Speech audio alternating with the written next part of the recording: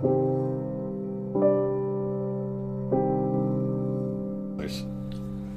when you start the game up, I had been told to play this from a mutual friend. He said, it's a cool visual novel, you'll like it. It's got a funny twist, don't worry.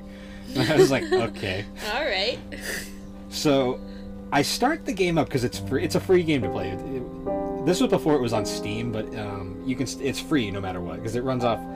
It runs off of like a freeware visual novel engine called Renplay. Mm-hmm. But so you start the game up, and immediately it comes up with a warning saying, "This is not a game for the faint of heart," and like there are some shocking and disturbing moments in the game, which immediately I'm kind of like, okay, good to know, I guess. So then you start the game up and you play as just this generic high school boy. You can name him whatever, and basically you're starting your normal day of high school, and you run into your childhood friend Sayori, who you haven't been talking to much recently, and she basically passive-aggressively forces you to join the literature club, which she is the vice president of. Yes. And then you meet the three other members. So there's Sayori, your friend, and then you meet Natsuki, the tsundere. Yep. Yuri, the tall, shrinking violet. Mm-hmm. And Monika, the club president, who is very, she's a bit unsettling.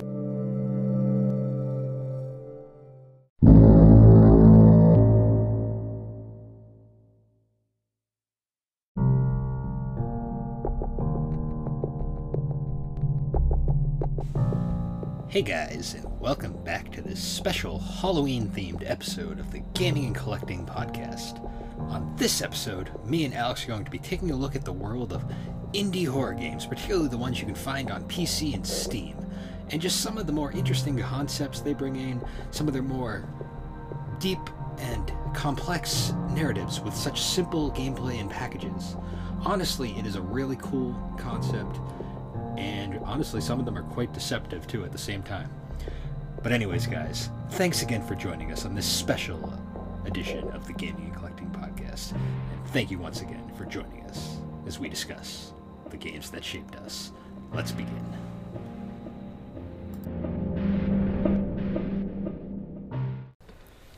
So, how you been? I've been okay. I mean, it was a short week, but I feel like short weeks are also the most chaotic because you just have so much stuff to do after that. But other than that, pretty good. It was one of those weeks, where nothing went wrong, but nothing really went right either. It was just kind of a meh. It was a very productive week, I'll say that. I got a lot of shit done. Well, that's good. I'm glad you got stuff done. Yeah, unfortunately, it was not really anything like fun. Like I did. Yeah. Work, came home, exercised. Yeah. Blog posts. Oh, and then I guess we should announce our podcast is now going to be on YouTube. Woo! YouTube! As an additional source. I think what I'm going to do is once we're caught up with episodes, because we're like really behind on uploading them, because it takes time. But I think what I'm going to do once we're caught up is I'm going to release it initially on the podcasting stuff, and then I'll release the that week's episode like a week later on YouTube. Oh, okay. That makes sense. Kind of delay it by a week. Yep. I think I'll do that. But at the same time, I'll also announce that my YouTube channel has been revived. Yes. I completely blanket wiped it of everything. Goodbye, the boat videos. Everything basically pre-2013. You had like a boat video that had like 30,000 views, and all I thought of was that there was some teacher that used that for a class, and you just ruined their class. One of them had like over 1 million views. Yeah, I was like, what? I'm telling you, there's a teacher that used to rely on that video, and you just ruined their teaching plan. You ruined their lesson plan, Bill. You gotta understand, Alex. YouTube was a very different place in 2007. Oh yeah, no. I'm joking. I'm just joking. But that's what I thought of when you took it down. I was like, there's some teacher out there who's just like, no. But yeah, there was. So that's back up, and I'm planning on doing more with it. More to be announced on my Instagram in the future. Nice. But yeah, that was a crazy blast to the past. And then I ended up actually going through my old subscriptions, like that I subscribed to, and oh my god, I was still subscribed to Fred. Damn it! You were subscribed to Fred? Isn't that like? Didn't that channel like get bought by like another company and they just started posting Chinese their own? company. Yeah. Like I saw that, I was like, oh man, I delete that. delete. I gotta go through my subscriptions because I know I'm still subscribed to some people I don't want to be subscribed to. I dumped that. I got rid of I think I was still subscribed to Smosh. I unsubscribed from Smosh. Oh, Smosh has been dead for a while. Well, actually, they're owned by Red and Link now. Yeah. Well, I think Red and Link saved them during that whole I forget what it was. The company that owned them. Yeah, just left and dumped them. Yeah. That's crazy. God, Smosh. What a time. Remember YouTube. when we were watching Smosh? It was that time of where they did the food battles. Remember those? I remember the teleporting fat guy person. Oh yeah, teleporting. I still know that. Back when YouTube was fun. Now when it's now it's all everything serious. has to be super over the top and in pedos. Highly. Well, that's a subsection. In pedos. Let's not go there. Teleport. Now it's stuck in my head. It's gonna be in my head for the rest of the night. I hate you. Why'd you bring that up? God damn it. Yeah, but I completely cleaned out my subfolder, and it was fun. It was fun reliving old 2007 era YouTube back when it was a very different place. Oh yeah, but kind of speaking of 2011 YouTube, that also kind of will lead us into our topic. But before we do that, what are you drinking today? Oh, well, I see what you're drinking. You're drinking a Truly hard seltzer, yes? Yeah. Truly's okay. They're not my favorite. I sometimes think they're too sugary. So the Vizzies were too aggressive. This one is meh. It's not terrible. Okay. It's not really sugary because there's not really any sugar in it. No, some of them I've had are too sweet. Maybe they were flavored though. Maybe there was something else I had. Some of the flavors are too aggressive. Yeah. I bought a sampler pack and I was like, yeah, these are okay. I'm gonna stick with my personal favorites because they're just better. I have my favorite drink that's in a can, and it's the Dell's Rhode Island Hard Tea, and it's honestly my favorite thing to drink now. I love it. And it doesn't smell like eggs. So, did we talk about that on the last podcast, or did we? Yeah, we did. Well, I still have a couple of those, and I'm avoiding drinking them because I tried another one, and yes, that one also smelled like eggs. So, I don't know what they're doing, but it smells like eggs. And I don't like it. I like eggs. I like it. Oh wait, I'm we did talk about this because we that's how we segued into a topic about Dan Snyder and his feet. Yeah. That's something I didn't want to be reminded of. Yep. Well, sucks to suck. Yeah. So before we get into our topic, have you been watching any anime lately, or? Yeah. You sound guilty about that. A little. Why? I bet you can guess what I'm watching. One Piece? Yeah. But I convinced a friend of mine to start watching it. So then he was telling me about it, and I was like, shit, now I want to rewatch it. So I started Okay. But I also discovered that they had a bunch of specials on Funimation, so I just went and watched all of those that I missed out on. And then I bought the movies. I bought 2 of the movies. I bought Heart of Gold. I don't know if it's Heart of Gold or it's like it was One Piece Gold, the movie. And then I got the crap. I can't. It was like the two newest ones I bought, and I thought they were both pretty good. But yeah, I broke my promise. I didn't watch anything new. I just I started watching One Piece again. I'm a failure. It's alright, I rewatched one of the old Inuyasha movies recently. Good job. Proud of you. The second one that's definitely not canon. Oh, is that the kissing one? Yeah, the one where, the one where Naraku dies at the beginning of it. Oh, yeah. See, I don't even remember Naraku dying. I just know that one is the kissing Well, one. he comes back at the end, because of course he did. Yes. Yeah. That one's actually one of the better ones, though. The third one's still the best, though. Bill, guess what's in my head?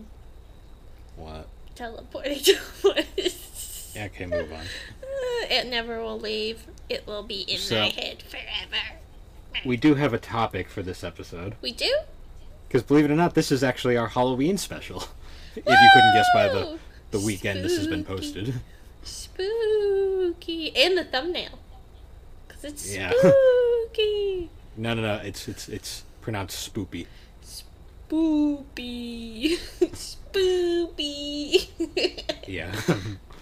But anyways, for this episode, we're going to be actually, as Alex alluded to earlier, taking a trip back to early YouTube 2011 with indie horror games. Back in the early days of... Back when, like, RPG Maker and other sorts of like, engines and, like, other things could be, like, used to make these freeware games that anyone could experience. And the YouTubers, the video game Let's Players, played them non-stop. Well, yeah, because they had to jump on the trend. Oh, yeah. But they all were at the time. Like, all of them were. But, I mean, I'm actually not mad at it because it did introduce me to a lot of these games. So, can't complain. And it also led to a lot more of them being made and a lot of them growing communities. Yeah. Now, there was a lot of these things back in the day. Oh, yeah. A lot. And there was a lot good, but also a lot bad. Well, see, I don't remember the bad ones. I only remember the good ones. And honestly, the first one I can really remember going back is Ib. Ib. It's classic. pronounced Ib, right? I believe it's Ib, or I think some people say Ib, but I believe it's Ib. But I don't know exactly, so... Ib or Ib? Potato. I believe it's Ib, but, yeah, Ib. This one takes me back, because this was, like, one of the first real... I'd always known about RPG Maker, because, I mean, I have the PS1 RPG Maker. And, this was, like, one of the first times I've ever seen, like, a real, like, legitimate game really made on RPG Maker for the time. Yes. And I remember coming across it and I'd be like, oh, it's not really an RPG, but it uses the engine effectively, and it's a horror game involving a little girl in a nightmarish museum. Yeah. I feel like, too, that game, like, you can almost connect with more, because I think almost everyone's been to a museum at least once, whether it be a school trip or something, so it's like, you can really put yourself in the shoes of the character at that point, like, just imagine going to a museum and getting locked there, like, stuck and no one's around you, and then the museum is coming to life, like, oh my god. Yeah. Like, that section in the game, like, obviously, guys, this is a spoiler podcast. So yeah, so, sorry. Spoiler warning. Trick or treat. Your trick is spoilers. Yeah, but anyways, I always remember, like, the first, when you enter, like, the evil, like, the evil dimension with, like, the evil, like, art museum, the second you go you see the first painting that, like, the guy walks past in the background. Yep. And it's like, whoa, like, wait a minute. Already, the atmosphere was already creepy enough, because this game has a great, like, soundtrack. Yeah. Especially for its minimalistic art style. And that's a reoccurring thing, too, with these RPG, like, make horror games. A lot of them have excellent soundtracks. Like, you'll be surprised. The music is really good and very fitting to, like, the themes and, like, the locations in the games. a lot of the times they can only do so much with the engine that they're dealt with. So a lot of times they put a lot of effort into the music and the storytelling. Yeah. To really hook in the player. Because there's a point in Eve where you see this really hilarious cutscene that's like drawn on MS Paint. That's really dark actually in hindsight, but like there's a lot of really dark shit in Eve. Like there's a bunch of puzzles where you because you eventually run into two additional party members, Gary, who's a cool fan favorite, and then was the girl's name Mary? I don't remember. I believe it was Mary. But there's like a series of puzzles where they get split up, and you have to like do certain things with Gary, and then the girl, and then certain things with the girls. Yeah. And it has a great like touch where Eve is supposed to be like she's like a 9 or 10-year-old girl or something. Yeah, she's only a kid, like very little. Yeah, she's very young, and a lot of the plaques that she reads, like she won't be able to understand them. Yeah. So you need like Gary to translate for you to know what it says. And then there's like a certain room where you go in and it's all full of like bunnies and stuff.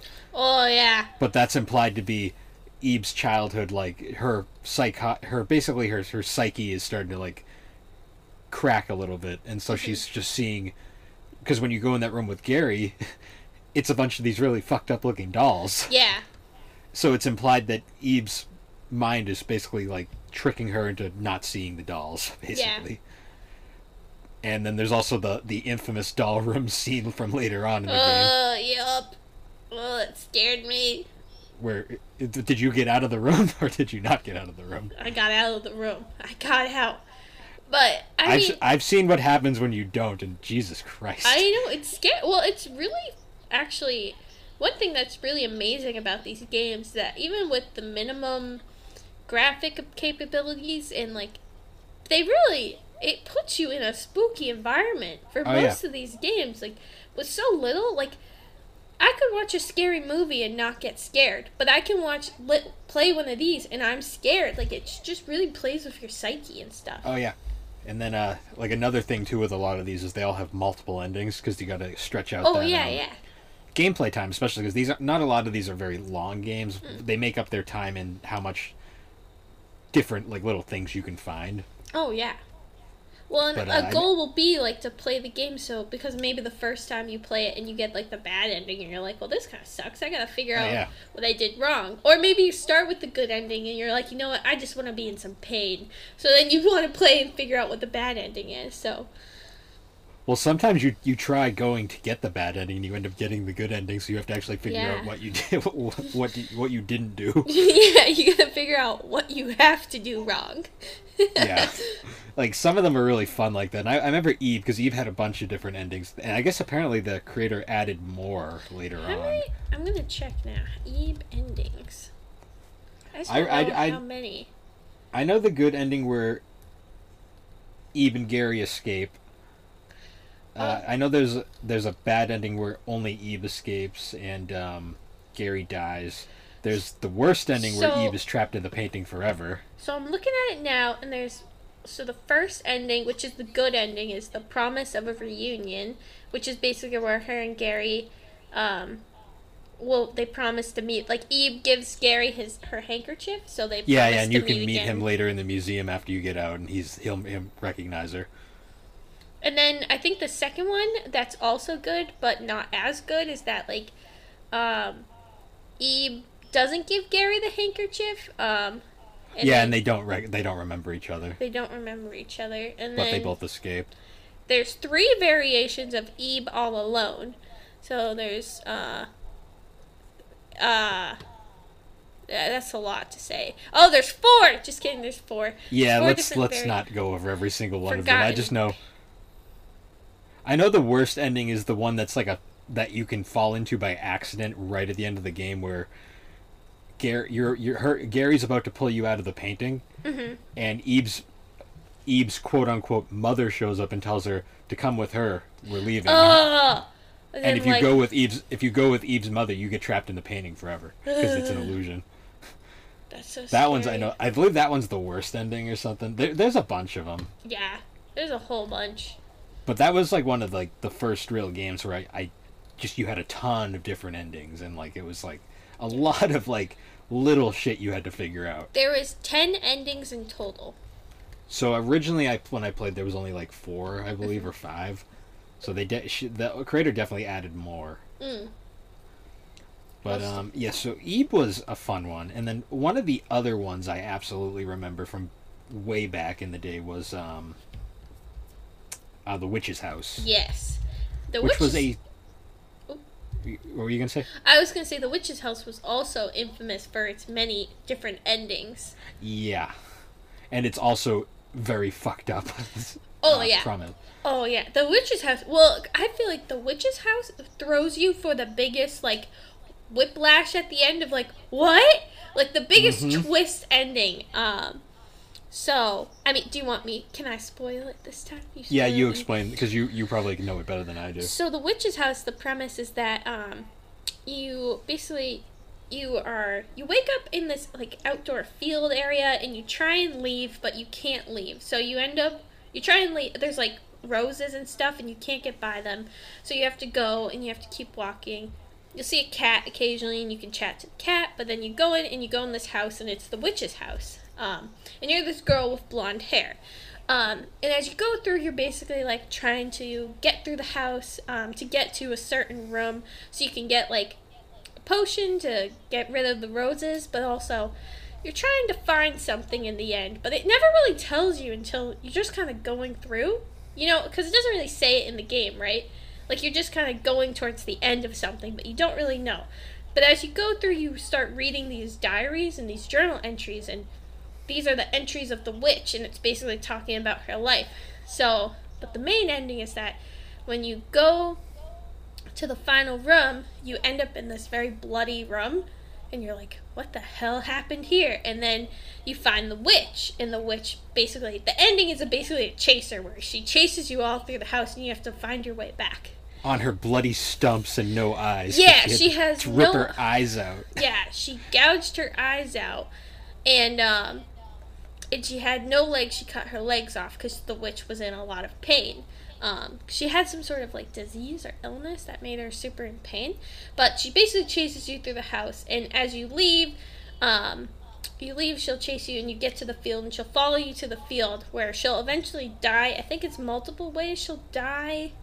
Either like she'll just kind of die because you leave her there, or the character's father will come and will shoot her. But the big twist ending is that you were the witch all along.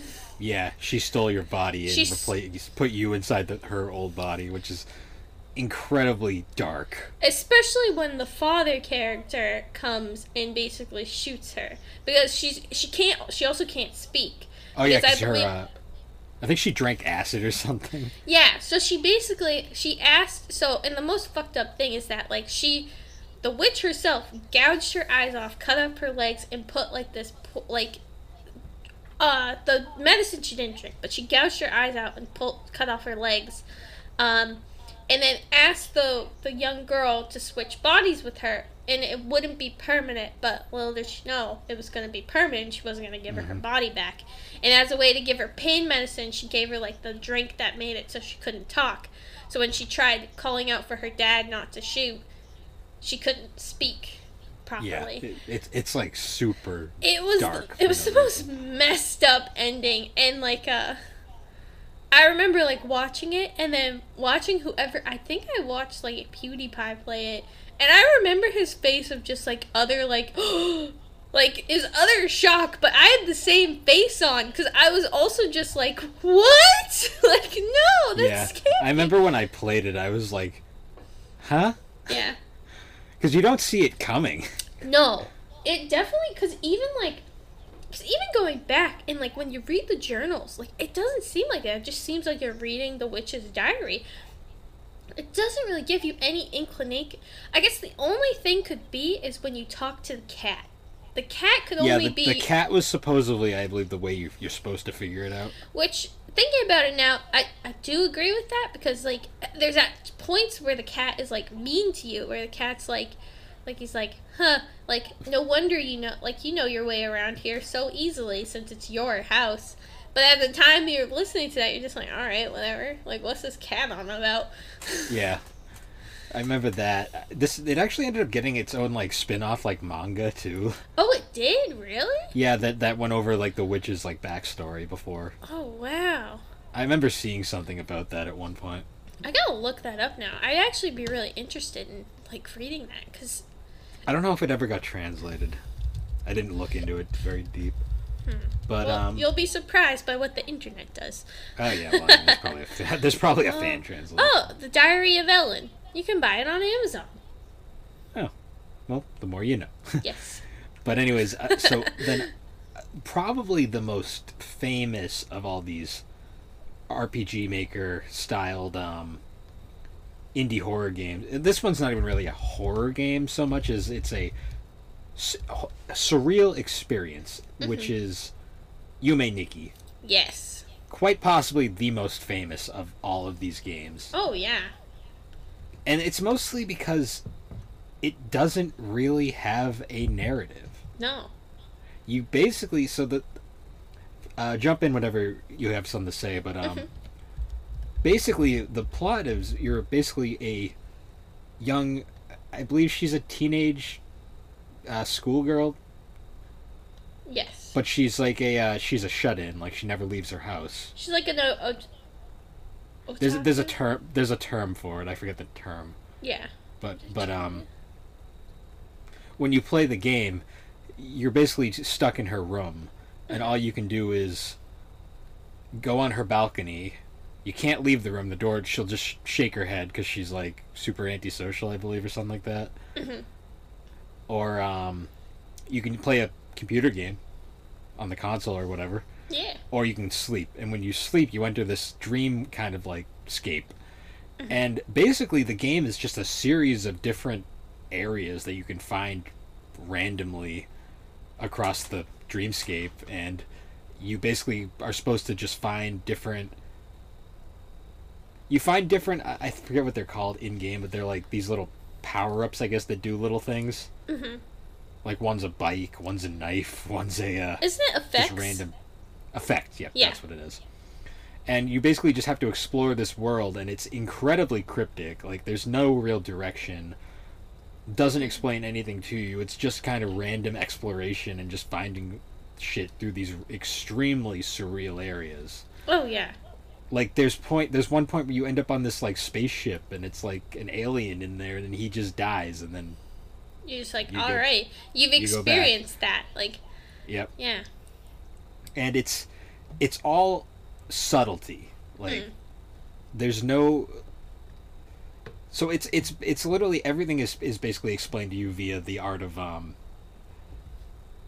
implication and like making you think, be outside the box. Oh, yeah. Like the most infamous part of the game is probably the face scene, Yes. where you have to go through this incredibly cryptic thing where you go through this one random like doorway that you have to open up via like a stab thing, and then you enter this room, and it's literally just a screamer face, like the one screamer in the entire Yeah. game. And she like instantly wakes up because you can exit the dream by like pinching yourself, but that instantly wakes her up. Yeah. And there's a lot of subtle implication that that's supposed to be her father, I believe, because I believe she's abused. There's a lot of subtle implications in the background, Yes. but It's there's different. also there's another infamous, probably the most infamous scene in the game is the White House in the Snow, where there's normally a girl there that you talk to, but every occasional whenever you flip the white light switch, the girl will change into this thing called, I forget the name. It's like, Is it... let's see. yeah, it's gonna bug me. What is it called? It has a weird name. Monaco? No, it's What does it look like? it's like this really jacked up looking face thing. Is it Taco Fuzin? No, 1 second. Oh, wait, that's...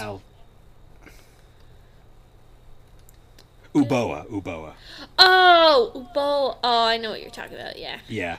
And then it like sends you off to this like really freakish like area that you can't escape. The only way you can get out of is by pinching yourself awake. And it's like in the background there's like boob-shaped mountains with this weird spider thing grabbing them. It's like, what the fuck? You're like, what is going on here? Like, there is a lot of really disturbing imagery in this game. Oh, yeah. And the big spoiler warning here, the most fucked up part about the game is your goal in the game is to find all the different effects. Mm-hmm. And once you place them in like the main central hub, they turn into these eggs. Yep. Once you've found every single one and got every egg, you can return to the normal world, and you go out on the balcony, and suddenly there's a staircase that goes over the railing. Yep. And you go over it, and the game ends. She kills herself. Yeah.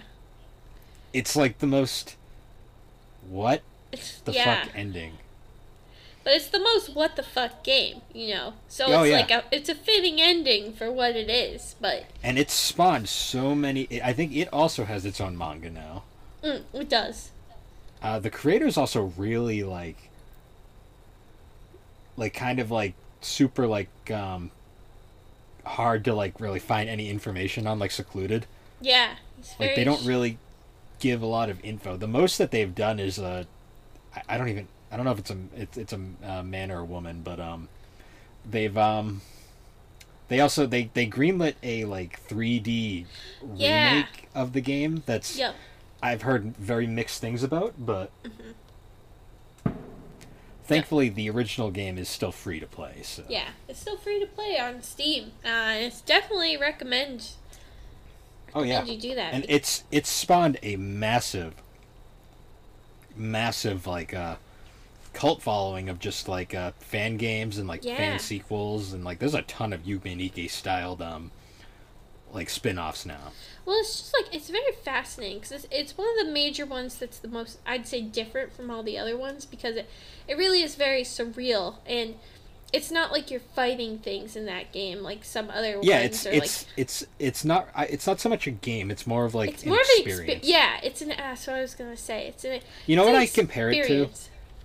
Not the same genre at all, but I compare it to the Stanley Parable, where it's not so much a game. It's a thing you experience. Yeah, it's a thing that, and I definitely recommend everyone take a try at it because There is I mean, it's out free. of all, oh yeah, and out of all the fan projects, the one I'd probably recommend the most is Yume Tuki, yes. which is a fan direct sequel. That one it's really interesting, but it's also like super fucked up. Like they took the surreal horror elements to like a max in that one. Oh yeah, if you want something more spooky, then you should definitely.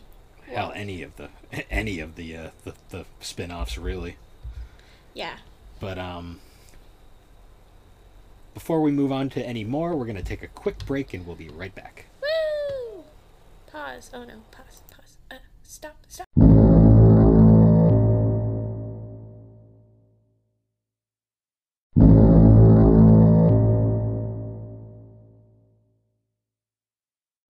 And we're back. We're back. All right. So the next one that I remember vividly from back in the day is the first entry in a series called, you said it was the Strange Men's trilogy or series? The Strange Men Anthology. Anthology. And that one would be The Crooked Man. Yes.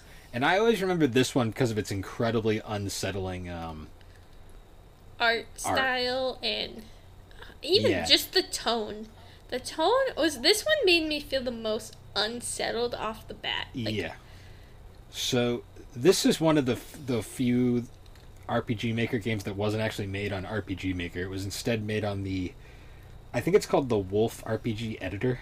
I think you're right about that. It's for all intents and purposes, it's basically the same thing. It just works slightly different. Yeah, it's slightly different interface. Yes. But so this one is interesting, I will say, because this one I would not recommend to anyone who's like kind of faint of heart, because this one is a screamer game. Oh yeah, this one will scare you. It scared me. I don't find screamers scary. I just find them annoying. Well, if you're jumpy like me, you'll find it scary. I find screamers annoying. I'll say that, but So, okay. The Crooked Man, the first entry in the series. This is the one I have the most experience with because I haven't played all of them. I only played the first two. Yep. Just because I don't have time for this. I think at the time I played them, the second one was the only one that... It was only the first two out. Mm-hmm. But, yeah, so The Crooked Man... I have mixed feelings on this one. Oh, okay. Because as games themselves, I don't think they're very good. The game. That's the understandable. Game. Yeah. The story, though. The gameplay is very frustrating at times and can be really... Some of the puzzles are just stupid. Yeah. Well, it's one of those games like where you have to run away. You're getting chased by the character. Yeah. By the villain character. And if you don't enjoy that, you won't enjoy these games. And the combat is very shit. Yeah. Like, the combat is not good. I feel like partially that has to do with the engine as well. I feel like the engine wasn't set up for that, so... I think he was trying to do... Or she, I don't know if it was male or female, but... I believe it's... they said the name was Yuri, so I don't know. Yeah, I'm never sure, to be honest.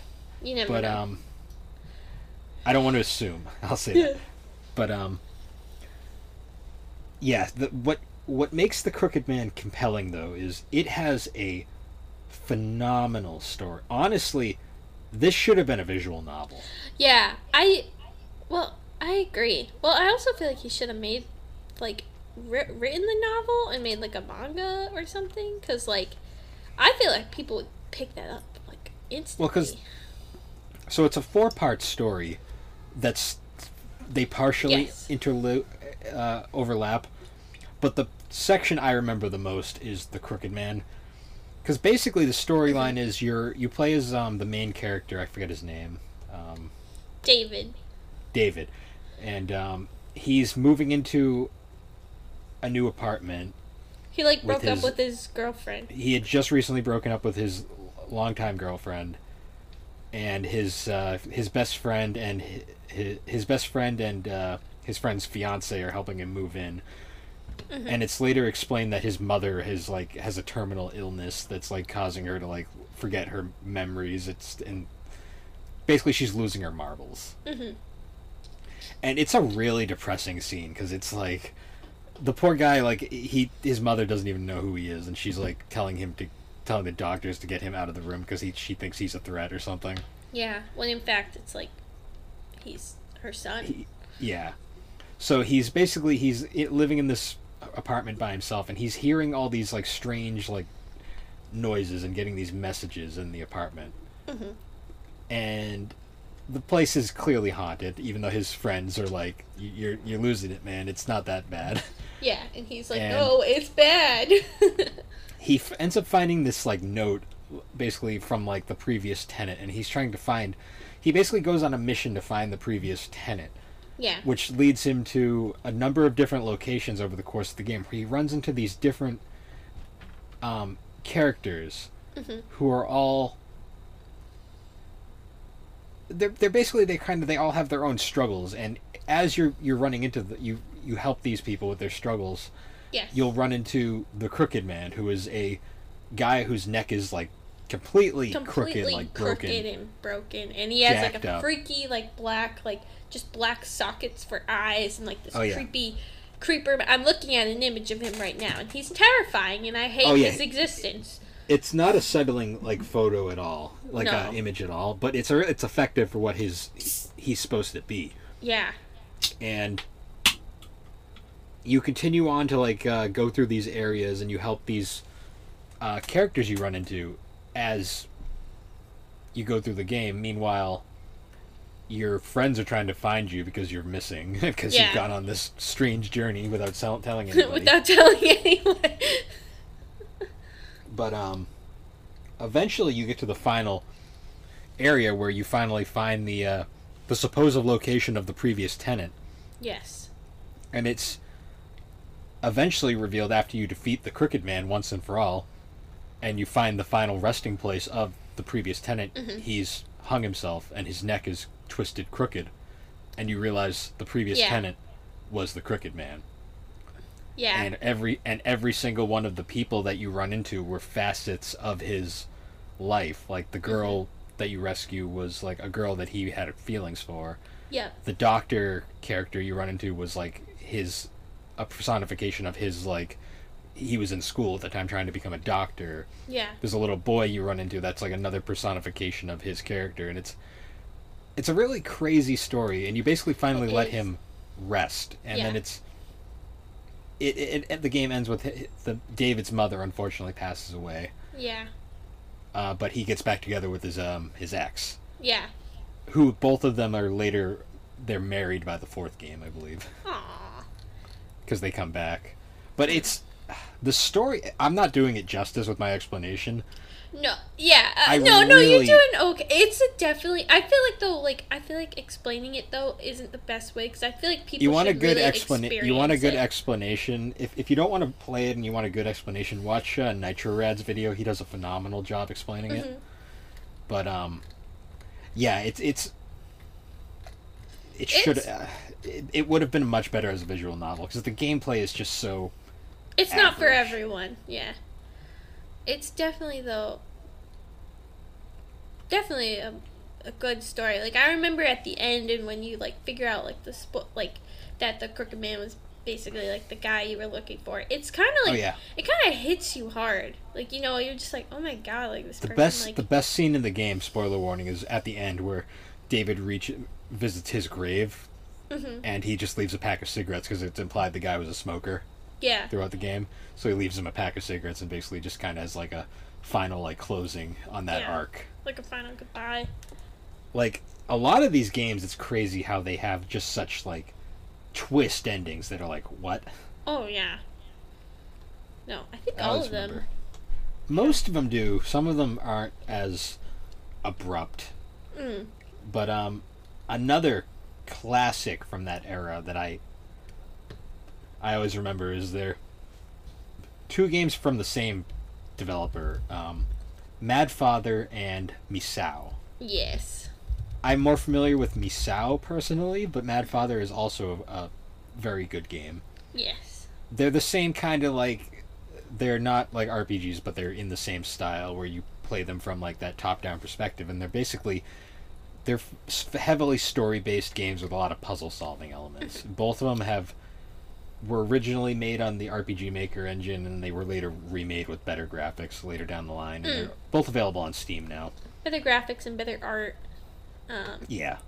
They're both... Misao... They're both very good. Misao I remember mostly because of its really fucked up story. Oh, yeah. But Mad Father also's story is also kind of fucked up. All of these stories, like all these games, stories are pretty fucked up, I would say. There's a lot of psychological elements. Oh, yeah. Like, Misao is harder to explain because it has a very confusing story where it's basically about a girl is missing. A girl went missing in high school, and you play as a character, and basically everybody in the school is kind of a piece of shit. And as you play the game, you start kind of uncovering different secrets about what happened, and then you later learn that the girl was beaten to death and like raped and then killed. Yeah. And then her ghost is haunting the building because of how she died. And also, funky spoiler, in the original version, she was also like dismembered. But I think they took that out, and you had to find her body parts, but they cut that out for the streamlined version. Yeah. I remember that and it's like, it's really depressing, like, oh yeah.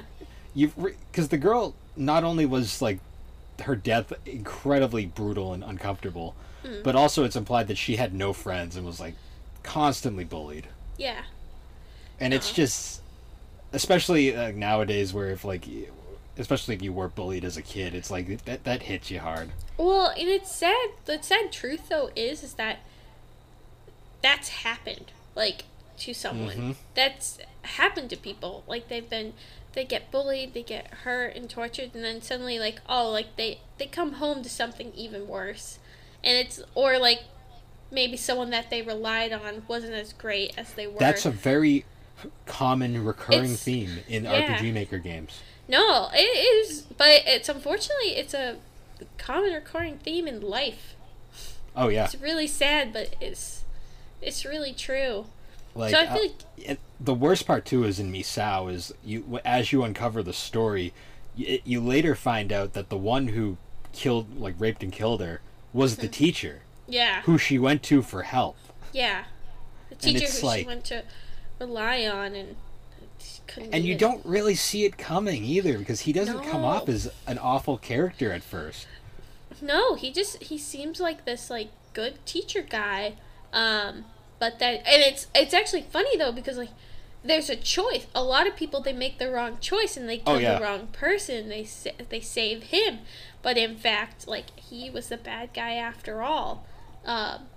And that's like where you kind of, after that is when you find out the whole story, like what really happened, and then you're like, oh my god. Yeah, then you what feel did like I a do? massive piece of garbage after. And Yeah, and then you die. Doesn't your character get killed by him? yeah, I know you die. Well, you usually always die in the bad ending. Oh yeah, I believe he kills you though. I believe he's like, Yeah. you know too much, time to die, and then he kills you. Plus, Misao's ghost will never forgive you. Yeah, no. Because I believe it's implied that Misao had a crush on the main character or something. Or well, no, Or she they had were, a like, crush on the. She had a crush on the blonde. I didn't think she had a relation to your character. I thought they had some sort. I don't remember. It's been forever. Well, I know might she be had a crush. She had a crush on the blonde character who you choose to kill or not kill. Because they Okay. used that to bully her at some point. And her childhood friend was one of the guys who did bully her. And, Oh yeah, the childhood friend who's like the one character that's not entirely. yeah, He's who's kind not of a complete- redeeming. Yeah. He gets run over by a car, I'm pretty certain. Yeah. He gets, like, yeah. plowed by a car. But I don't know what your character's relation to her is. I think it was more your character just wanted to be her friend. It was trying Yeah, to... something like that. I think I'm it was- probably mixing up different RPG Maker games. to be There's honest. so many. I think it was definitely that. I think it was that she wanted to make this connection to, Yeah. but she didn't know how, because your character is kind of awkward, you know. Well, your character is a personification of you, Yeah, you're the character. and you're awkward. Yeah. But anyways, do you want to go over Mad Father real quick before we move on, or? Sure. Yeah, do you want me to go into this one? Yeah. So the basic synopsis is, your main character is this little girl, and her name's, is it Anna? Or, what was her? Aya Drevis. And she's Yes. 11, and she lives with her parents, but before the story is told, you know that her mom had passed away, and, she was living with exclusively her dad, and her dad's a doctor. And you slowly figure, so one day, she wakes up in the middle of the night, and basically the house is basically haunted, and every one of the father's victims comes to life as a freakish doll monster, because turns out your father wasn't a normal doctor. He was a doctor performing research because he wanted to make eternal beauty. So he made people into, like, dolls. So basically all these dolls she had in her house were once people, which is fucked up. So Yeah. basically you have to go through oh, and it's like the reason this all happens is because it was her mom's anniversary of her death, and she basically came back as revenge to, like, kill her father, because spoiler, the father kills the wife, because double Yes. spoiler, the father wanted to turn Aya into a doll so that she would be lovely and cute forever. So the mom ended up, like, she was like, I'm going to take Aya away, and then he was like, no, you're not. Knife. And she died. So basically it's the mom to put a curse and basically to try and get. So you're going basically through the house. You have to avoid dolls. You have to solve puzzles. Really similar to Misao. You run into a couple characters along the way. Like, one of the characters is the doctor's nurse, Maria, who she was, like, I think homeless, and the doctor took her in, and she loves the doctor, and the doctor also was cheating on the wife with Maria. This family is all messed up. But she was in on the experiments and stuff. But you go through, and eventually you end up, the whole time you're trying to save your father because you didn't realize that this was all your father's fault. Yeah, even though the game's artwork clearly spoils that. The game clearly shows that, yes, the father was doing some messed up things, but your character, Aya, she doesn't know that, so you're playing to save your father, and then eventually there's like a bunch of different endings. I think the bad ending is when you let Aya's mom kill the father, because then Maria will kill you and turn you into a doll, because like as her lover's like last wish. And then there's another one where if you mess it up, he'll kill Maria and then he'll turn you into a doll, and that's scary. And then the true ending, which is honestly the most fucked up ending, is the end, which it doesn't sound like it at first, but it is that she'll save her father, and her mom will disappear, but then it will show you what happened in the past. So basically it shows Aya everything that happened to her mom, and then basically her father knows that she knows now, so he's like, all right, and then follows her with a chainsaw people, and he's basically trying to kill her so he can turn her into a doll. But Yes. she ends up getting help from Maria, and from also this boy who is also a doll, who was also experimented on. He helps her get away. And basically, Maria and her set off and leave the mansion, and they end up finding their own place to live. But before she leaves, she picks up a notebook, which was her father's notebook, and takes it with her. And then there's a time skip where they show years later, and she's an adult now, and she runs a clinic. And there's also some dolls there. Yeah. So it's basically implied that Aya followed her father's legacy, and now she also kills people to turn them into dolls. Aren't these games wonderful? But I guess the only upside is, unlike the father, who was very violent, she actually she basically puts them to sleep. So they at least they don't die in painful ways, but it's still fucked up. It's still fucked up. I will say, though, I do very much enjoy the art style these two games have, because they're both, this and Misao are the same developer. Oh, They have a very distinct look to them. Yeah. No, and the beautiful art, the art styles and the little 2020 character remakes, models. definitely. Oh yeah, and the little character models are amazing. But also able to portray so much story and so much with just little pixel sprites is wonderful. And they're very fucked up, so they kind of leave you just even though you get the only one I will say is the good happy. Misao kind of left you feeling good because Misao had a good ending, but Mad Father didn't have a good. No, that one had a twist. Yeah. Misao had a good ending, even though it's still kind of sad, but. Yeah. But anyways, moving on now to another one. I don't know if you've ever played this one before, but I played this one back in the day. It's a game called Dreaming Mary. Dreaming Mary. It kind of sounds familiar. So, this one is... Oh, this one's really cutesy looking. Okay, so here's the... Don't it's go, not don't look cutesy. It's not don't cutesy. Don't look too far in. Too late. I'm looking. Okay, so Dreaming Mary is interesting because it's made using RPG Maker, but it's not a top-down. It's a side-scroller.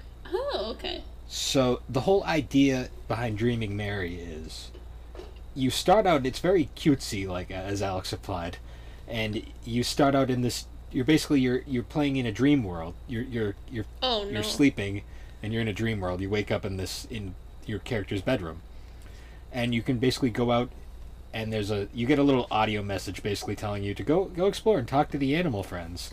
Yep.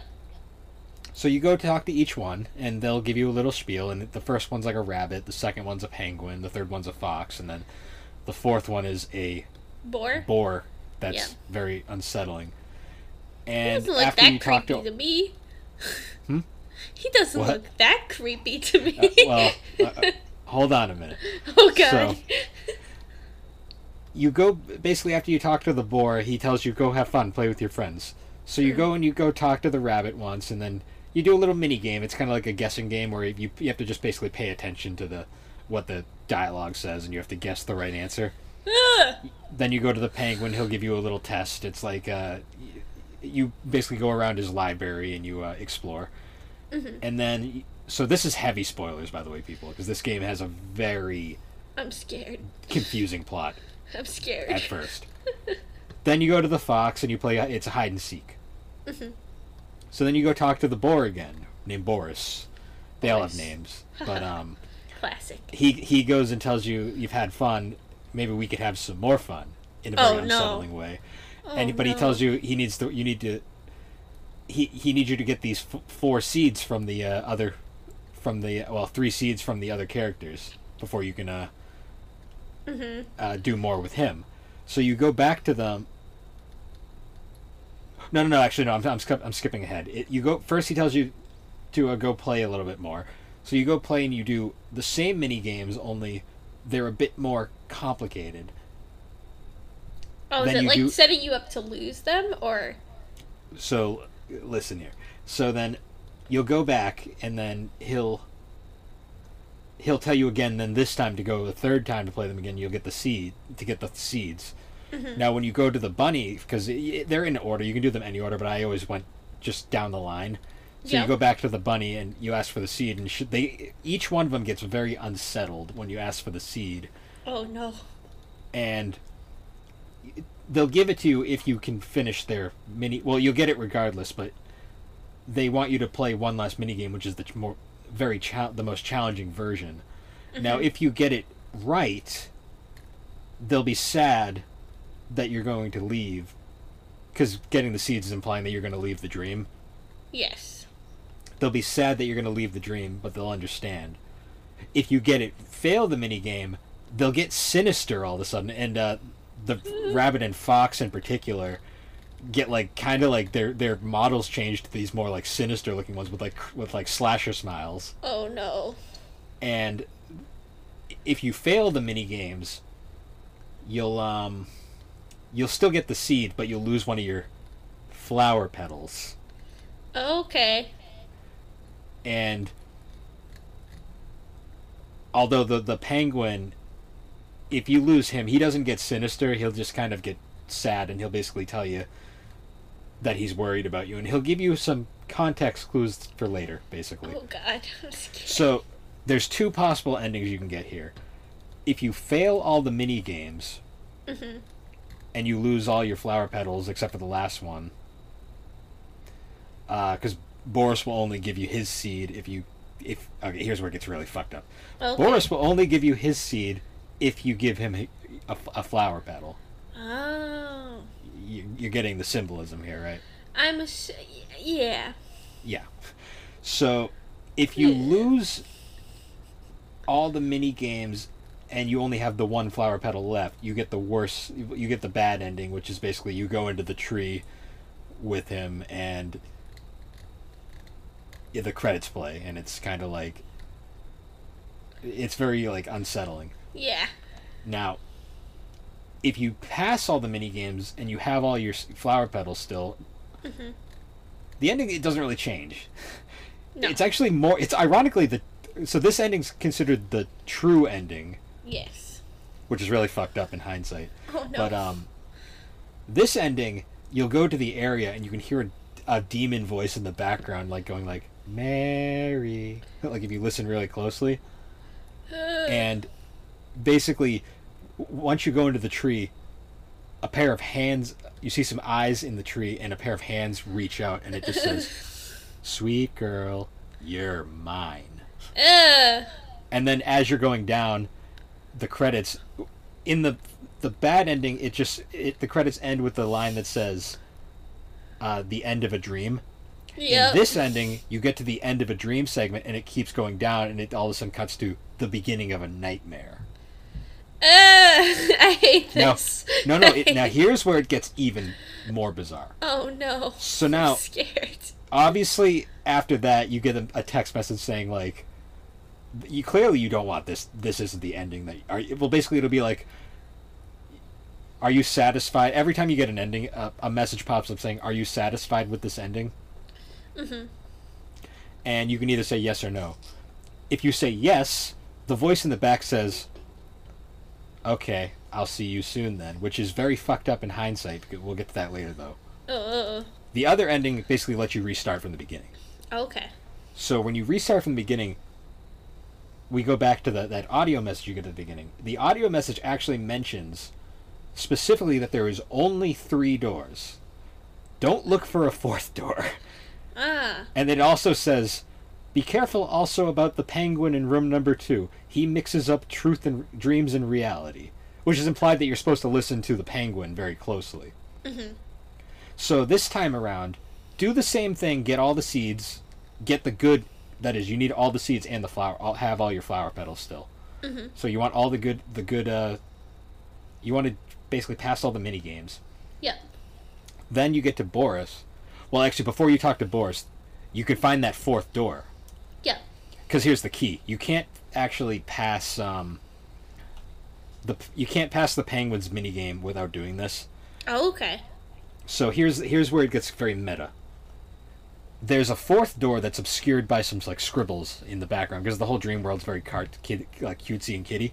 Yep. You can go in that door though because it's not like locked; it's just hidden behind the scribbles. You go in and there's just it's like a fishbowl with like a fairy in it. Yep.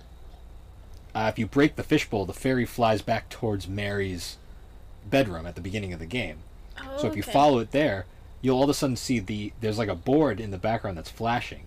You can go through that, and then you all of a sudden are in a darker, more sinister dream world. Oh. And you exit the door. You exit that door because you need. So there's a key that you have to use to get out of Mary's bedroom at the beginning of the game. The way it is you take that key out of the door after it's open, Yep. and you go through the dream to the nightmare world. Then you'll turn the key to get out the door there because the key's the same key. Remember to take the key though. Don't leave the key in the door. Don't leave the key. So then you go in and there's a bench with a penguin, a fox, and a rabbit head on it. Ugh. And you can examine each one of them, and they'll give you the answer to get the perfect to pass the final test with all those animals. Yep. But if you go all the way down through the dark area, you'll find a boar's head on a pike at the end, and then a door that you can't cross. Yep. So it's implied, obviously, this is going to be important later. Okay. So then, after you do that, you can pass all of the puzzles essentially, and not get the bad ending. Mhm. Now, you get all the seeds, and you talk to Boris. This time, deny him and say no. He'll get super pissed, Oh no. and then basically tell you, "Come back when you're going to be reasonable." So then you go back to the nightmare world, Uh-huh. and it's all of a sudden like super unsettling. Like the area is all like flat, like everything's unsettling, Yeah. and it's very sketchy in there. So you go to the 3. You want to make sure you have your key from the door. Don't forget Yep. that key. Nope. Then you want to check the penguin, the bunny, and the fox again, and you'll get 3 more keys. Yep. What you do not want to do though is go into the thing, because if you do that, a giant shadow figure will catch you, Yeah. and then it just ends with one of the most unsettling. It's not even a jump scare. It's just a scare. Yeah. Basically, if it catches you, it's just this silver, like creepy face Yeah. that slowly I saw a gets screenshot of that. I yeah, saw a that screenshot. slowly gets I closer to hate the it. screen, I hate it. and just I it's don't like like this game. It's freaking me out, and I'm not even seeing it. Like, I hate it. all right. But anyways, what you do is rather than running into the shadow thing, you run the other way, Yeah. and it will it'll follow you. But as long as you go through into Mary's room and go back in the mirror, it can't catch you. Yeah. But one of the most subtle jump scares is once you enter, right before you go through the mirror, the whole room flashes for a split second, and like it's all like demonic, and it says "Don't run," like come back. Yeah. So then you go back through the thing, and you can go back to the 4th room where the fairy was, Yep. and there's a second mirror. You go through that mirror in there, and it takes you to the other side of the black area where the boar's head was, and you can go through the door because it's open now. and then you follow through the forest, and then you'll eventually get to this tree with 3 locks on it.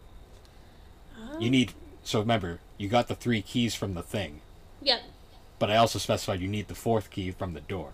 Yes. So you can unlock the thing, because if you don't grab the keys and you get to this tree, the shadow thing will eventually follow you and get to you, and then you'll get the worst ending. Ugh. But if you go through the tree, you open it up, all of a sudden the game shifts to the real world, where you've woken up. And you're no longer Mary, you're now Mari, who is a very plain girl who's locked in her room. Yeah. Now, if you didn't... Here's the thing. If you did not bring the key from the door, you're locked in the room and you can't do anything. Except just go back to sleep. Yeah. But if you brought the key, you can unlock your door and go to freedom. And that's the good end. That's like the best ending. Yeah. Now, if you... So the entire game is basically... It's heavily implied that Mari is a character who's abused by her father. Yeah. Because it's a common theme in these games. And her mother is dead. Because one of the biggest implications is... when you get the worst ending, and if you say, do you agree with this outcome? If you say yes, the text says, okay, Mary, I will see you soon. It's implied that's her mother. Yeah. So it's a very... Oh, like she's gonna die, basically. There's a lot of shit going on in this game. Oh. Man, that, like, it just made, like, just listening to it made me feel unsettled. Like... Oh, you should imagine playing it and trying to figure this shit out. I was like, holy crap. Yeah, well, and especially I feel like what it mainly comes down to is, like, that, like, these situations happen in real life, and it's... Oh, yeah. It's terrifyingly... The subtlety and, like, implications, too. Oh, yeah. Because another thing in that game that's implied too is that the other 3 characters, the fox, penguin, and bunny, are actually characters from or like are representations of actual people Mari knew. Yeah. Like I believe the fox was like her aunt. Yeah. Or like a maid or something, and the bunny was like also like a helper or something that she knew. And then because the penguin is implied to be her uncle. Yeah. Who was like a very good to her. That's why the penguin has such a positive attitude. Yeah. And then the boar is her dad. The boar is her father. That's the most obvious one. But yeah, that game's something else. That left me unsettled, and like I didn't even like play it, and I just feel unsettled now. Like just gave me the creepy crawlies. I played it once. I've watched a few other people's playthroughs of it. That's because that's how I figured out the other endings. Yeah. But yeah, it's surprising. Oh. Any other ones you got off the top of the head? Well, we could talk about like, well, one of the most famous ones I think, which has had many like sequels and like other versions of it as well. Was Corpse Party. Corpse Party, yep.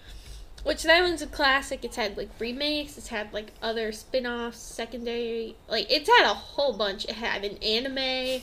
Don't recommend watching. It's very violent.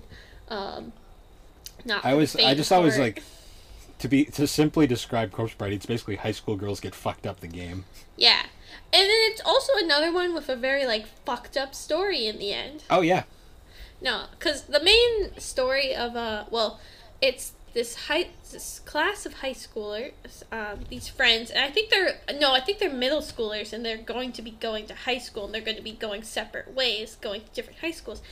So they sit around in the classroom and they do this paper doll game where they each take a piece of the paper doll, but when it's done incorrectly, they're brought to the world of the game at this basically haunted school. And the whole thing is like they're trying to figure out how to get out of the school, but they can't because it's haunted, and the only way to get out is to break the curse of the school. But as you know, as Bill said, it's a lot of girls getting fucked up and guys getting fucked up. It's just a lot of anime characters getting fucked up. Like, I remember one of the toughest things was like there's these 2 girl characters that are friends, and one of them is like going through I think like the world, like it talks about how the world is making their emotions like more high strung, like more exaggerated, so these thoughts that they may not really express are coming out farther. so one of the girls is like suicidal, and she's usually not suicidal, and then like she ends up like killing herself in the bathroom, and the friend is like desperately like the character's actually trying to save her, and in the end it just makes it worse, or she's like she still ends up dying, and you're just like, ugh! Like you're just playing and you're like, oh my god, like, and there's nothing you can do. Wait a minute, anime girls dying in the bathroom? Is this the lost anime? It could be. Who knows? Is this what people have? Never mind. That's. Oh God! Don't even jump down that van. But eventually, like you end up finding out that there's this this young ghost of a girl. I can't remember what her name is. But she wears like a red dress. And basically, she's haunting this school because she was killed in this school. A recurring theme. Well, she was killed, but also she was one of 3 kids who were killed in the school. But also, I wasn't sure if she also did the killing. I can't remember. She participated. It's real fucked up, but also her mom gets killed as well. And it's just like there's this other guy who ends up chasing you around like with this mask or this fucked up face. And like he actually isn't really the killer. It's more it's implied that he has like special needs. And he's basically coerced into doing it because like he can't really like pick for himself. He's kind of on like that level of the spectrum, it's implied. So he's basically kind of forced to do these things that he doesn't necessarily want to do. But as a ghost, he's doing it more because he's a ghost and he's angry. Oh yeah. But the main story is that the little girl who is the main reason of the curse, her mom was a nurse at the school, and the principal of the school tried to assault her. And Wonderful. And he failed at assaulting her, which instead pushed her down a staircase where she died and broke her neck. And then I believe he hid her body, and then I believe he hid her body, and then he killed her, the little child as well. So Wonderful. it's like, and then I think I remember now. So I think the little girl comes back as like a ghost and coerces the special needs man into killing other children. And then that's why there's other ghosts in the school as well. And you find that out throughout the story, and you have to like purify some. I don't know, but it's really fucked up and scary. I'm probably gonna have nightmares tonight. Honestly, I probably am. Yeah, I watch these to go to bed half the time, so it doesn't even affect me anymore. I can't with these. Like I'll get too I don't know why, but like psychological things, that's what freaks me out more. And a lot of these games are psychological, so I can't watch them before bed. I'm probably gonna have nightmares. I'm a child. Well, I'm trying to think, because I know what the final game we're going to talk about is. I'm trying to think of any other standouts. I mean, there's Mageko Castle. That's another that one classic. Yeah, that one is a classic because it's like, well, it's fucked up, but it's also it's strange. It's strange borderline. That one's borderline batshit insane. Yeah, but it also has like. Well, also, isn't the ending, like, the true ending is that, like, she's, like, in a coma in the castle or something, and, like, something, I don't know.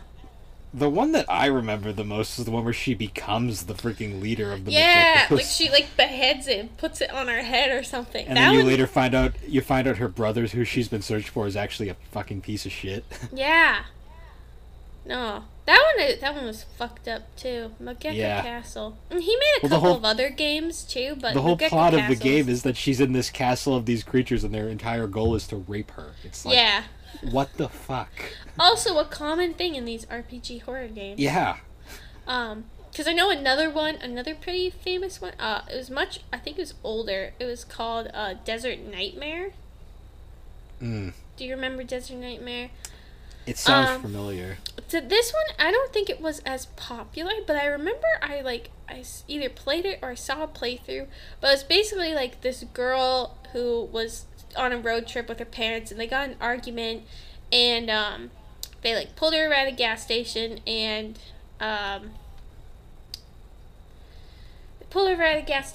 she like turned around, and boom, they were gone. They're basically gone. She was like, shit. So she goes into this town, and it's like this old, like, non-populated town, and it's basically like she kind of finds out what's really going on in the town. And it is, it's pretty messed up. It's like, there's like, I don't know if it was aliens or just monster creatures, but there's monster creatures. She gets kidnapped at some point. Like, I think she almost gets, like, raped at some point, too. But basically, like, they... Of course. I think she, like, has to... Basically, her whole goal is to escape this desert town and get back to her family. But this one, like, it didn't do as well as some of the other ones. It was early too, though. It was, yeah, it was earlier. But I think, like, the town was doing, like, sacrifices too and stuff, and I don't know. But this one was interesting because it was pretty dark. Pretty dark because I think there was, like, it was symbolism, and the town was doing, like, rituals too, and the rituals were also, like, kind of, that's how, in experiments, and, like, I don't know, it was messed up. I just remember that it was being really messed up. Oh no, it's that stupid pink one again. Ugh, get away, I hate it. Oh, what, Dreaming Mary? Yeah, I hate that one. It freaks me out. But the main thing, though, was that the main character's name was Sandra, and I just remember her being kind of annoying, too. So maybe that's why she wasn't, like, it wasn't the most popular. Now, but I guess to end this one off, because if we keep going, we're going to go all night. But oh, yeah. Oh, God, this is getting on. Yeah. So I figured now is the time to finally tie it off with the, I guess the most unique, I'd say, of these, because all these that we've talked about are like RPG Maker styled games. Mm-hmm. This one is a visual novel, and it's a very famous now visual novel, known as Doki Doki Literature Club. Wait. We forgot to mention the purple people. Do you want to give a quick synopsis of that? Basically, I bet you've probably seen the images of it, but if you've ever seen, like, this weird purple fucked up face, that's from a Japanese RPG or horror game called, I think it's Ao Oni, and it's basically, these kids get locked in a house, and they have to escape the house, and there's these giant purple people, and it's kind of hilarious, but scary, but also hilarious, because, like, just look at their faces and you'll laugh. So, anyways, that was a quick synopsis. But anyways, Doki Doki Literature Club. Much. I haven't played that one either. I just remember watching a playthrough and laughing because it just looks so ridiculous. Yeah. But, okay, so anyways, Doki Doki Literature Club. Yeah. This game came out of nowhere. Yeah. Now, it obviously, now this is where I will say, if you have not played and you don't know anything about it, stop listening now. Spoiler. Stop listening and flag. play it. Yeah, spoiler flag right here. Yep. If you hadn't already stepped away before for spoilers, but yeah. Obviously, Doki Doki Literature Club. It was created by Team Salvato, particularly Dan Salvato, who was previously known. He was most famous for he made a mod for Smash Brothers Brawl called Project M, which was basically just it made it play more like Melee. Yep.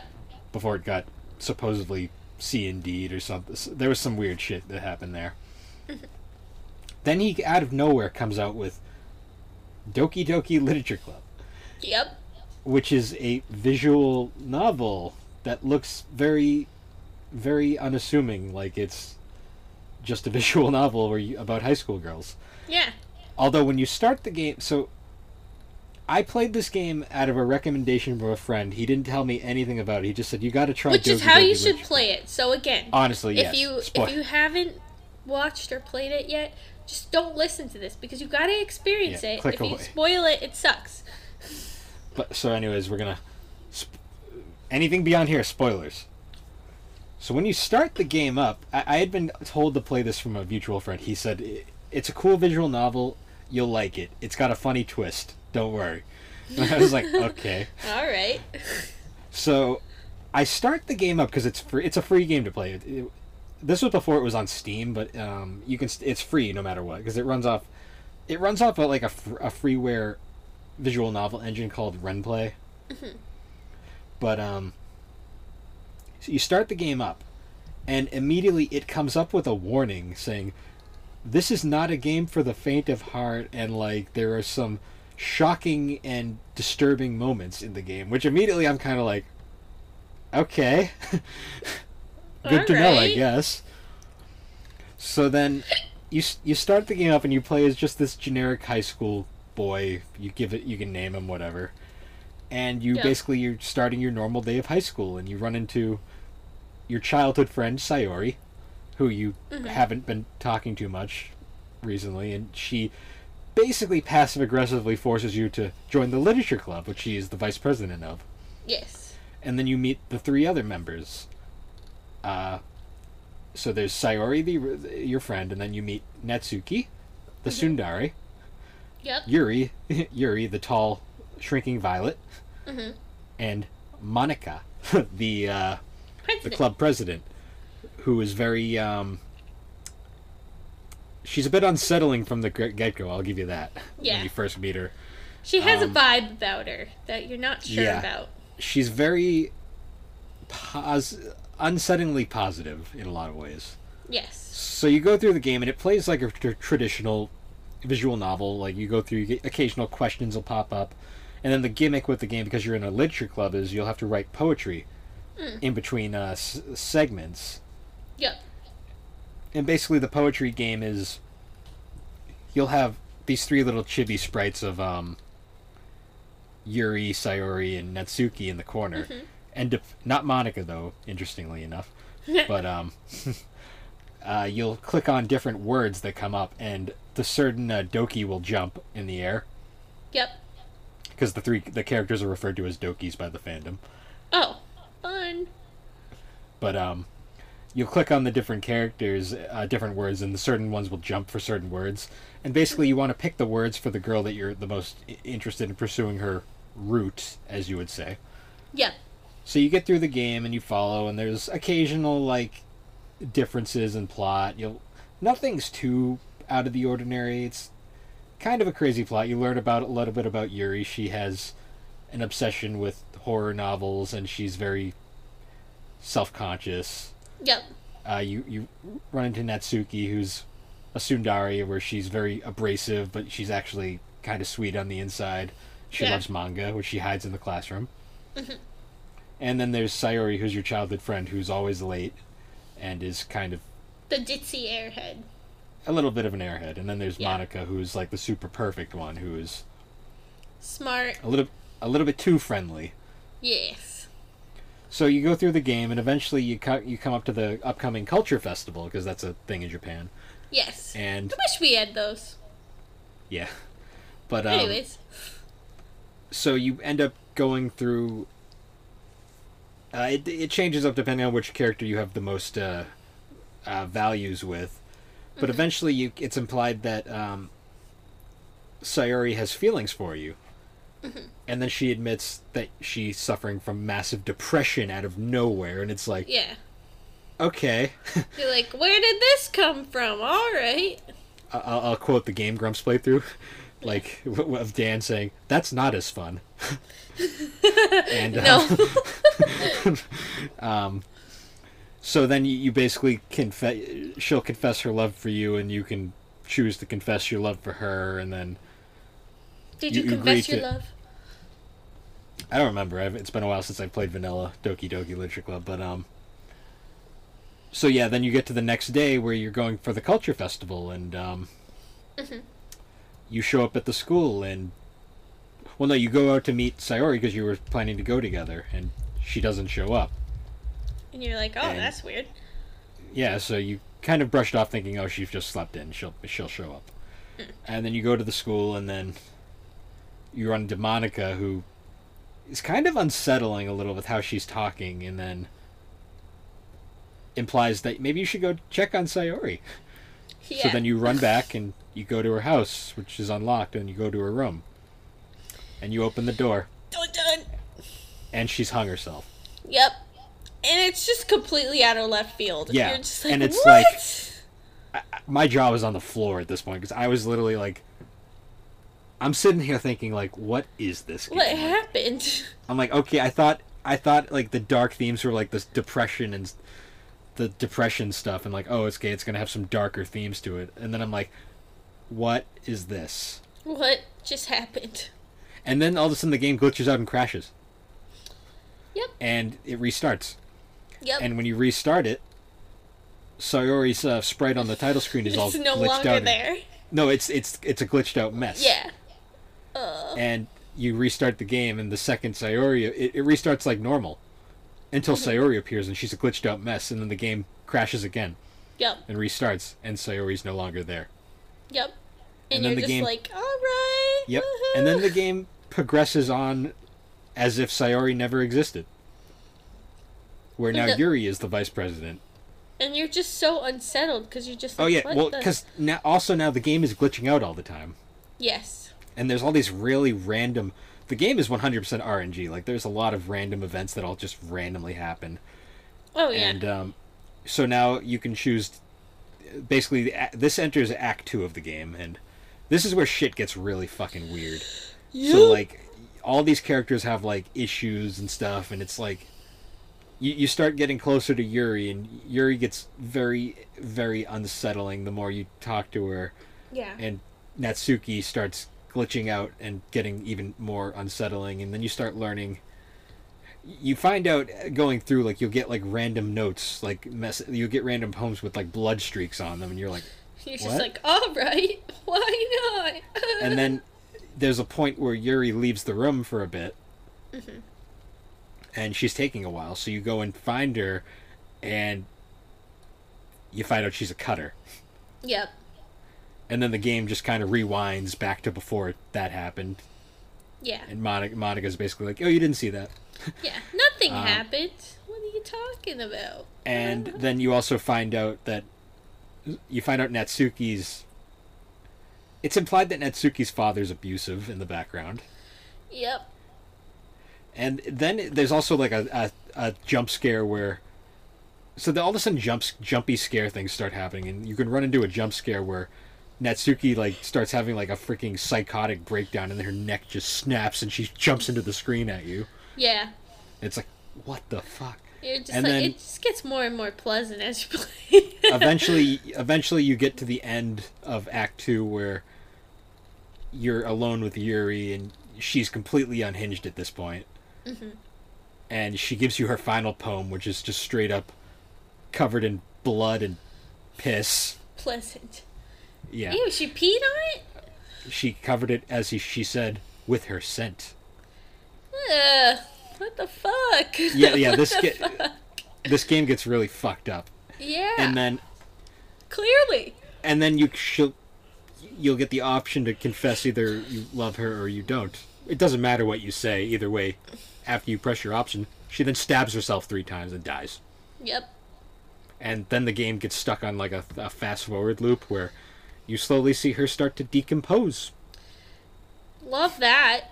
Yeah, like the blood, her eyes all of a sudden, like the color goes away, and then her blood starts darkening, and yeah, it's pleasant. Well, and then that's real pleasant, you know, just like a nice little and it's implied that you were stuck. game. It's implied that you were stuck there the entire weekend.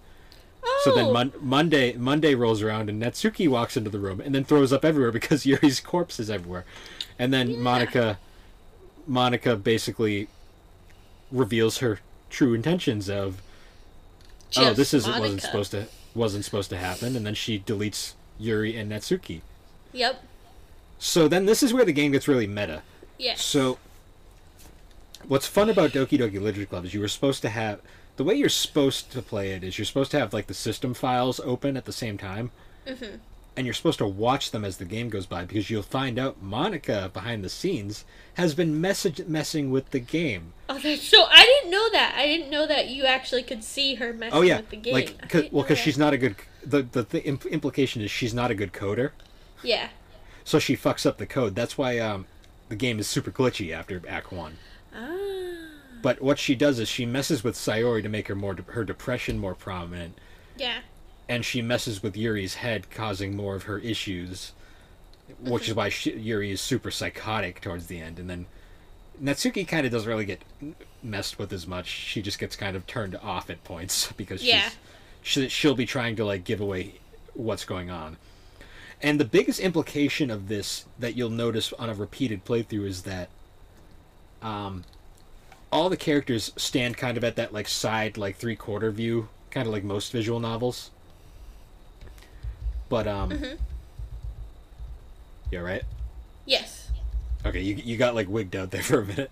Oh, okay. Yeah, you were kind of like going like you did a little but then you came back. So I was just like, Okay. okay. But yeah. So all the other girls are in like that standard like visual novel like 3/4 pose. Monica stares directly at the player because it's basically another subtle clue that she's self-aware. Yes. She understands this is a game, and so the third act of the game is you're just in a room with just Monica because that's all that's Monica. left. Yeah, that's actually a running fan game, but Oh, really? well, I don't think it's called Just Monica, but it's literally Just the whole Monica. after like where it's just Monica kind of thing, but yeah, so basically you're stuck in basically all it is she'll ask you a bunch of questions and you basically get to a point where you just can't progress anymore.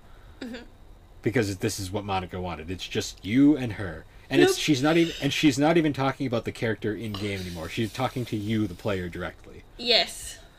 But this gets even more meta because here's one of the second screamers in the game. If you're actually recording the game, like the game is programmed to detect if you have like a recording software on. Oh, really? Yeah, if you're recording the game, she'll actually notice, and she'll be like, "Oh, well, I guess hi everybody," and she'll be like, "How do I look?" And it'll get you to look close to the screen, and then she'll have like a screamer face real quick. Yeah. Game just So- gets more and more creepy for this. Oh yeah, Dan Salvato is a fucking genius. Yeah, he really is. Cause I hate it. But yeah. So what you're supposed to do is you're supposed to go into the files and delete Monica, just like she deleted all the others. Yep. And when you do that, she gets deleted in the game. And she'll be like, "Why? What did I do? Why'd you do this?" And then it will reset back to default, only without Monica. It's just the other three. Yep. So then you start playing the game now, and it's like back to normal with Sayori. But now Sayori is the president of the literature club. Oh no. And it goes kind of normal. Like, it seems normal until all of a sudden Sayori implies that she wanted Monica gone. And then all of a sudden it becomes like, nope, wait, no, it's not normal all of a sudden. Nope. And then Nope. Monica has to come back and like basically just delete everything because it's like there's no saving this. I thought it could work without me, and then that's Nope. basically how it ends. And then you have to reset the game 100% to get it. To get it You to basically work have again. to go to restart it. You have to like delete it and reinstall it, but because the game's so fucked up by that point. Yeah. But it's So funny. that game is a fucking experience, and Yeah. I am so used to it now because I've seen it so many times. But my god, that first playthrough was so unsettling. Oh yeah. I think like one of the funniest reaction videos was the Game Grumps where they were both just like where it was Aaron had played it, right? And Danny Aaron knew for the most part. Yeah. Danny, on the other hand, did not No. know. And the reaction, it's funny to see people's reactions because they're so genuine. And they're just so like, what? Like, what is going on? oh, it's one of the reasons why I can't let's play it because it wouldn't be genuine. Oh, yeah, no. Because I've played the game so many times now, I wouldn't get a reaction. Yeah. It's like why I wouldn't like let's play like the Stanley Parable because it's like You've already, like, experienced I've it. experienced it and it's not the same. It's not that's a game that you can't fake a first experience with it because it's just so, like, what? it's Well, I such a feel like- genuine it's like such a genuine thing. I feel like, though, that ends up kind of being with a lot of these games that we talked about because some of the the endings, like the twist endings and stuff, like I don't yeah. like if I played that now, like my reaction would be so muted because I knew it was coming, and like some of them, Oh, like yeah. the witch's house ending, like that one was just like what, and then Masao too, and I mean the Mad Dreaming Father, Mary, also Mad Dreaming Father, Mary, all of them, like I definitely think if you played a playthrough now, it just wouldn't be as genuine because you already knew what was going to happen. Oh yeah. Yeah. And it's actually funny because Doki Doki Literature Club actually got a full-on console release recently. Yeah. I with remember you telling Doki me that. Doki Literature Club Plus, which Yep. adds in some additional like story stuff to like actually flesh out the girls. Mhm. And the Doki Doki Literature Club community actually has a massive modding community now. Oh, really? Yeah, Oh, yeah, like, you were telling me you were playing with a mod recently. I've been playing the Blue Skies mod recently, which is so there's stop if you ever want to like learn more, go over to like the Reddit board. Oh, yeah. Doki Go to Reddit Doki for Literature Club. everything. There's like a Reddit board for Doki Doki Literature Club mods, Mhm. but I've been playing a bunch of them, and they are fascinating because they basically take the core idea like of these characters, Mhm. and they change them for like different things. Like there's the one I'm playing now is called Blue Skies, and it's basically it's what if it was a normal game, like a normal visual novel, but Yep. it's still kept all of the psychological stuff. Ah. Yes. Like it's not a horror game anymore, but these girls still have fucking issues. Yeah, these girls still have problems in it. Oh yeah, and like each girl has their own like other than Monica doesn't have one in Blue Skies because of time constraints, but Mhm. the other three all have their own fleshed out storylines, and they are depressing at times and very deep. And the game has a fully original soundtrack that goes along with it. Uh-huh. Like it's like brand new like art and stuff. It's cool. I'll give it that. Yeah. The most interesting thing about it is though because it's a normal game and Monica's not self-aware anymore. They actually changed Monica's sprite so she has the same 3/4 view like all the other characters. That's funny. It's a cool mod. It's a nice touch, though. You know. Oh, it makes sense Yeah. in hindsight. But yeah, these games are deep. Like all. Yeah. I honestly, I wasn't expecting this to go get as deep as it did. I'm not surprised because I mean a lot of them like when you actually think about the major plot lines and stuff like all of them are really messed up. But Oh, yeah. I mean, if you're into you need something to spook up your Halloween, definitely check these out because And the best part is They'll most of spook them 'em are up. free. yeah, most of them are free. So they're free and they're spooky and they're perfect for Halloween. But they'll also yeah. probably make you startled and think about a lot of things deeply. Yes. Yes. Well, Because that's what we do on this podcast. We think deeply. And we didn't really talk that much about anime. Wow. well, we talked about a bunch of games that had very anime art styles, so Yeah, but it was a game, so we won. very true. Still no collecting though. Nope.